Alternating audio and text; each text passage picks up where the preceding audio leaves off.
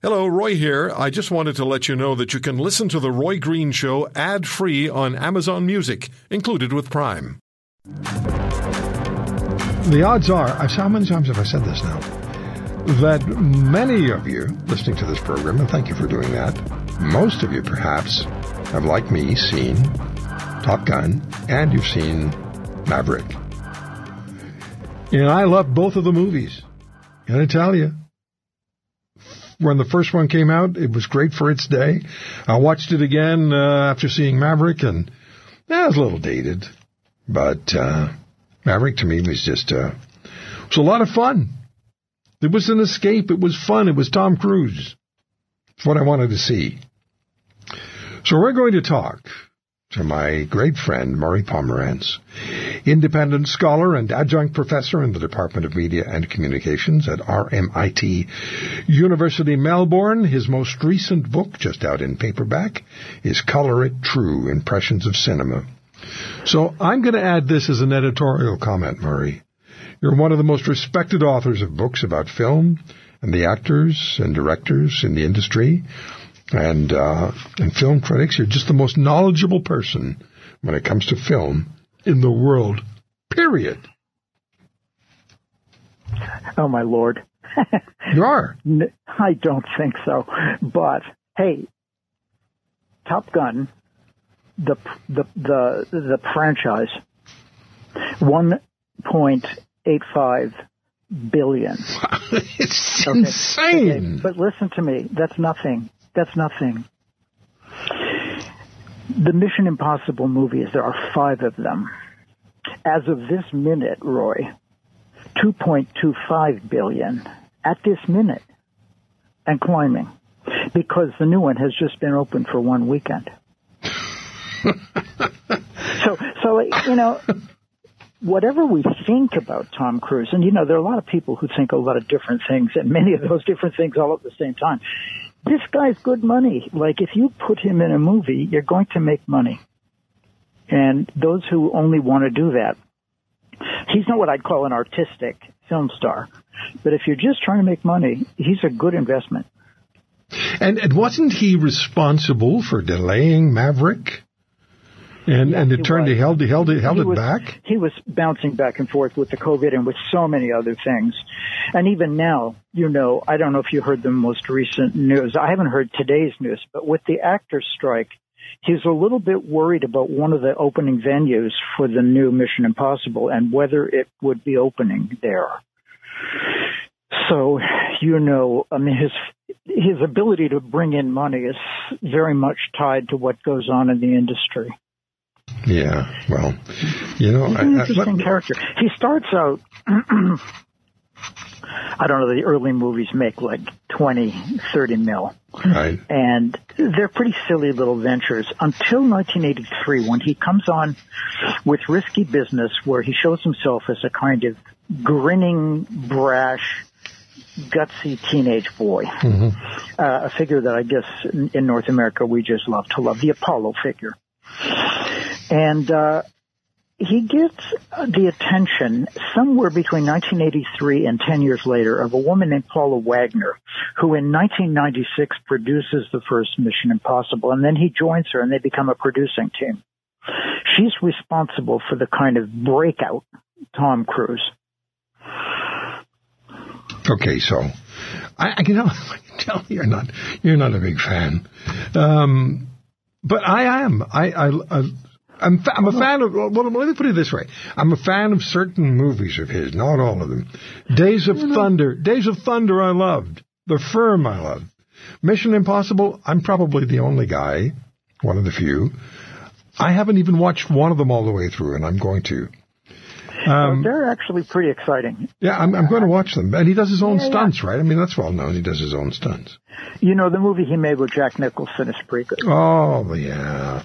Are you kidding me? Rain Man? I was just saying to our technical producer, you have to see Rain Man.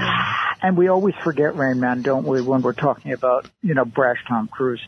He's very good in Rain Man. Yes, he is. Few Good Men wasn't too bad either. Yeah. True. Come on, Murray. Can you imagine that he's working with Dustin Hoffman with that kind of chemistry in Rain Man, and it's really clicking? It was really beautiful. Yeah, it was well done. It was really, really well done. What did you think of Jerry Maguire?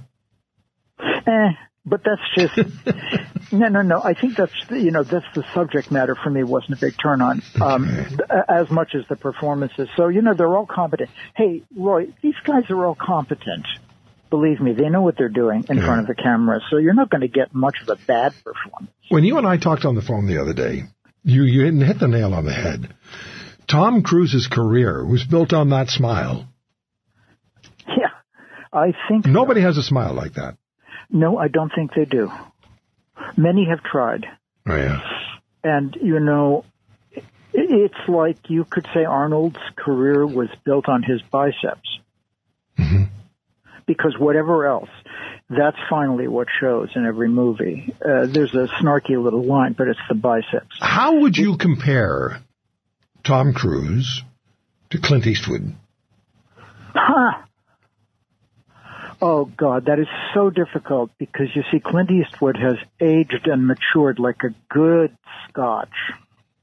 Yeah, he has. And his most recent films are very provocative and profound. Mm-hmm. So I think you mean the younger Clint Eastwood. And I mean this, Murray, and my friend Cynthia is going to cringe.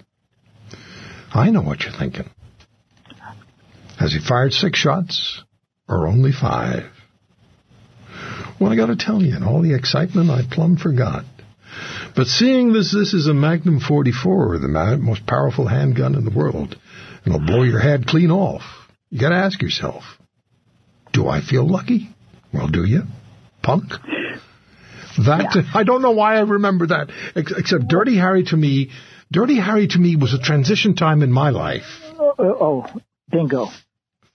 What do you mean, don't go? Absolutely. I was at that time in my life where I was transitioning from a teenager into an adult.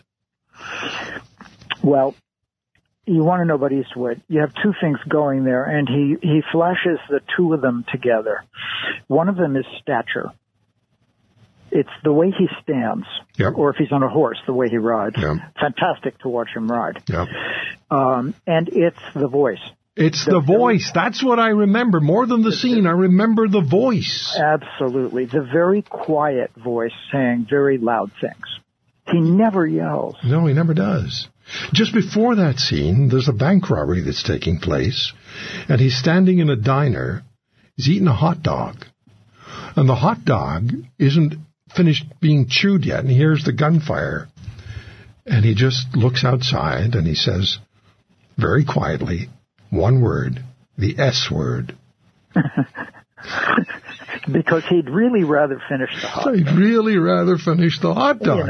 And he walks out of the diner, pulls this monster Magnum 44 out of his holster. He's great. He's great. It's absolutely wonderful. And I'm sorry, I don't mean to dominate this conversation, and it's not mine to dominate.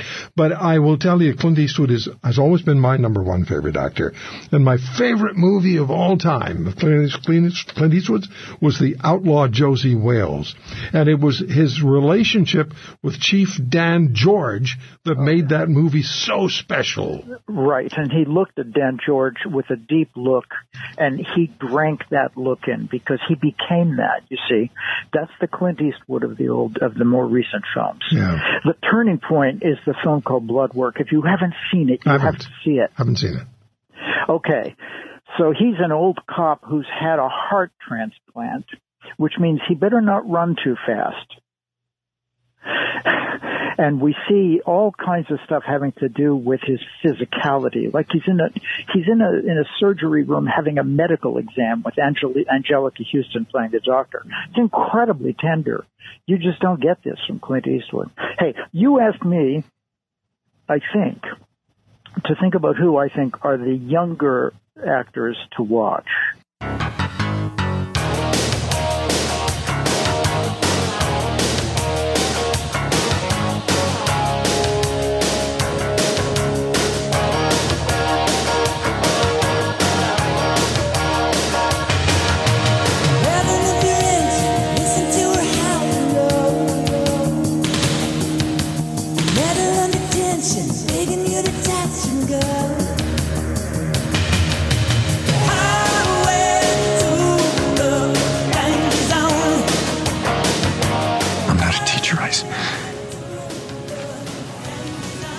fighter pilot, a naval aviator. It's not what I am. It's who I am. Shoving into overdrive.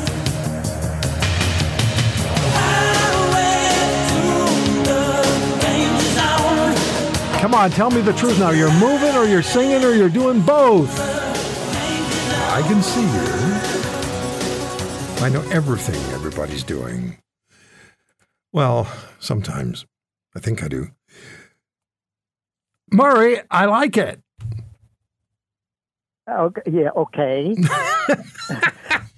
See, here's the thing with Denzel. Yeah. Look.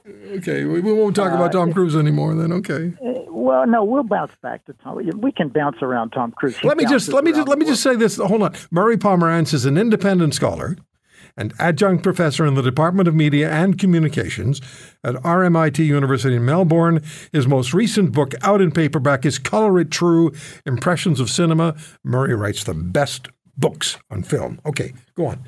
Oh, thank you so much, Roy. It's true. I don't know if that's true, but it's true. It's true. It's true. You know, Denzel plays the color card. He's a talented actor. He's got good delivery. He can move. But if he were not black, I don't think we'd be watching those characters. Really? Whereas I wouldn't say that Wow. about other people. See, for me, the guy to watch is Idris Elba. Who's that? So Idris Elba, I believe, was born in London. He's bigger than Denzel. I'd say he's probably 2 or 3 inches taller and a little heftier. He's very athletic looking, like a fullback. He's got enormous range. I mean, this guy can do Shakespeare. He can do a mafia movie. He can do anything. So Idris Elba, E-L-B-A. A lot of your audience know about this guy already. He's worth keeping an eye on. For women, there's a woman named Viola Davis who I have to tell you, she just really blows me away. She's got it. She's got style. She's got class. She's got a voice, and she's got attitude. She's got an amazing way of modulating attitude. So I would look to her. You're going to see that develop even more. I think she's already won a lot of awards, but I think we're going to see that grow. Andrew Garfield is an interesting young actor, another British fellow. But it's hilarious. The first films I saw of Andrew Garfield, I could have sworn he was born in Los Angeles, and it was only much, much later that I learned that he's actually English. No kidding. Well, I don't look. You don't care about my actors. I don't much care about yours. No. So here's the thing with Tom Cruise. Tom Cruise is 61 years old, right? Is he really? Yes, he is 61. Oh, That's my 61, and he's God. He's running around, jogging through his movies, hanging off airplanes, doing his own Good stunts, for him. bragging about it. I'm glad. Yeah. But don't you wonder, when he gets closer to our age, will he still be doing this? I sure hope so. Yeah, well, I do. I really hope so. I mean, I think it'd be lovely. I just like the guy. I just like. Well, let's put it this way. I like certain movies of his, and I like them a lot. Clint Eastwood, though, always be number one for me. Another movie that I really liked from Clint Eastwood was Pale Rider. Okay, what about the strike? What's going on? I was going to say to you, we're looking for Tom Cruise to keep growing and developing. And we would say the same thing about all these other actors. But you know, what this strike is really all about is whether that's going to be possible for them. Because the main issue for the actors is studios and producers having legal right over their image as digitally manipulable. Not just a photograph that can be put into a newspaper, but a digital file that can be modulated and changed. Example, in short, please. Do we need Tom Cruise once we have this information? Example. Well, can you make a movie instead of using actors, using digital forms that have been worked up into characterization? I got you. And if it's an action movie that's already supposed to look like a cartoon, and this even looks more like a cartoon, will any of the younger people in the audience complain, or will they still pay their money? So the actors have a lot to lose here. And it's the same kind of thing that everybody in the whole world is worried about losing in terms of the computer economy taking over the world. Because once you have computers, actual workers can be dispensed with. Artificial intelligence. Artificial intelligence, artificial labor, robotics, the whole deal. Who's doing what? So I've seen stuff recently showing how some of the shots were made in some of these action movies, and they're made with an extraordinarily elaborate camera mount, dolly, crane, and how can I describe it? A choreographed movement system, so that actually the camera can flip upside down and go absolutely all over the place on a computer program with nobody there operating it. So in short, whatever happened to the cinematographer and to his assistants? So you and I could star in an action movie. Yes, I think we may be starring in one any day now. You're laughing. Oh, yeah. Yeah. Oh, yeah, I'm laughing. Yeah, they always laugh first. Yeah, I know. Murray, tell me a little bit about your book, Color True Impressions of Cinema. Oh, I was asked to write a book that I wanted to write, so I'm crazy about color. So this book has 14 chapters, and each chapter is a different color. And in each chapter, there's somewhere around 10 or 12 little meditations on film usages of that color. Wonderful. Well, okay then. Yeah. Because we'll have to talk another time, and we will. I so much hope we will. Yeah, we will, and more frequently. I've always enjoyed our conversations. We've been talking for 20-odd years now. 30 years, maybe. Absolutely. Well, ladies and gentlemen, look for the action film coming to a theater near you, starring Murray Pomerance, co-starring me. If you want to hear more, subscribe to The Roy Green Show on Apple Podcasts, Google Podcasts, Spotify, Stitcher, or wherever you find your favorites. And if you like what you hear, leave us a review and tell a friend. I'm Roy Green. Have a great weekend.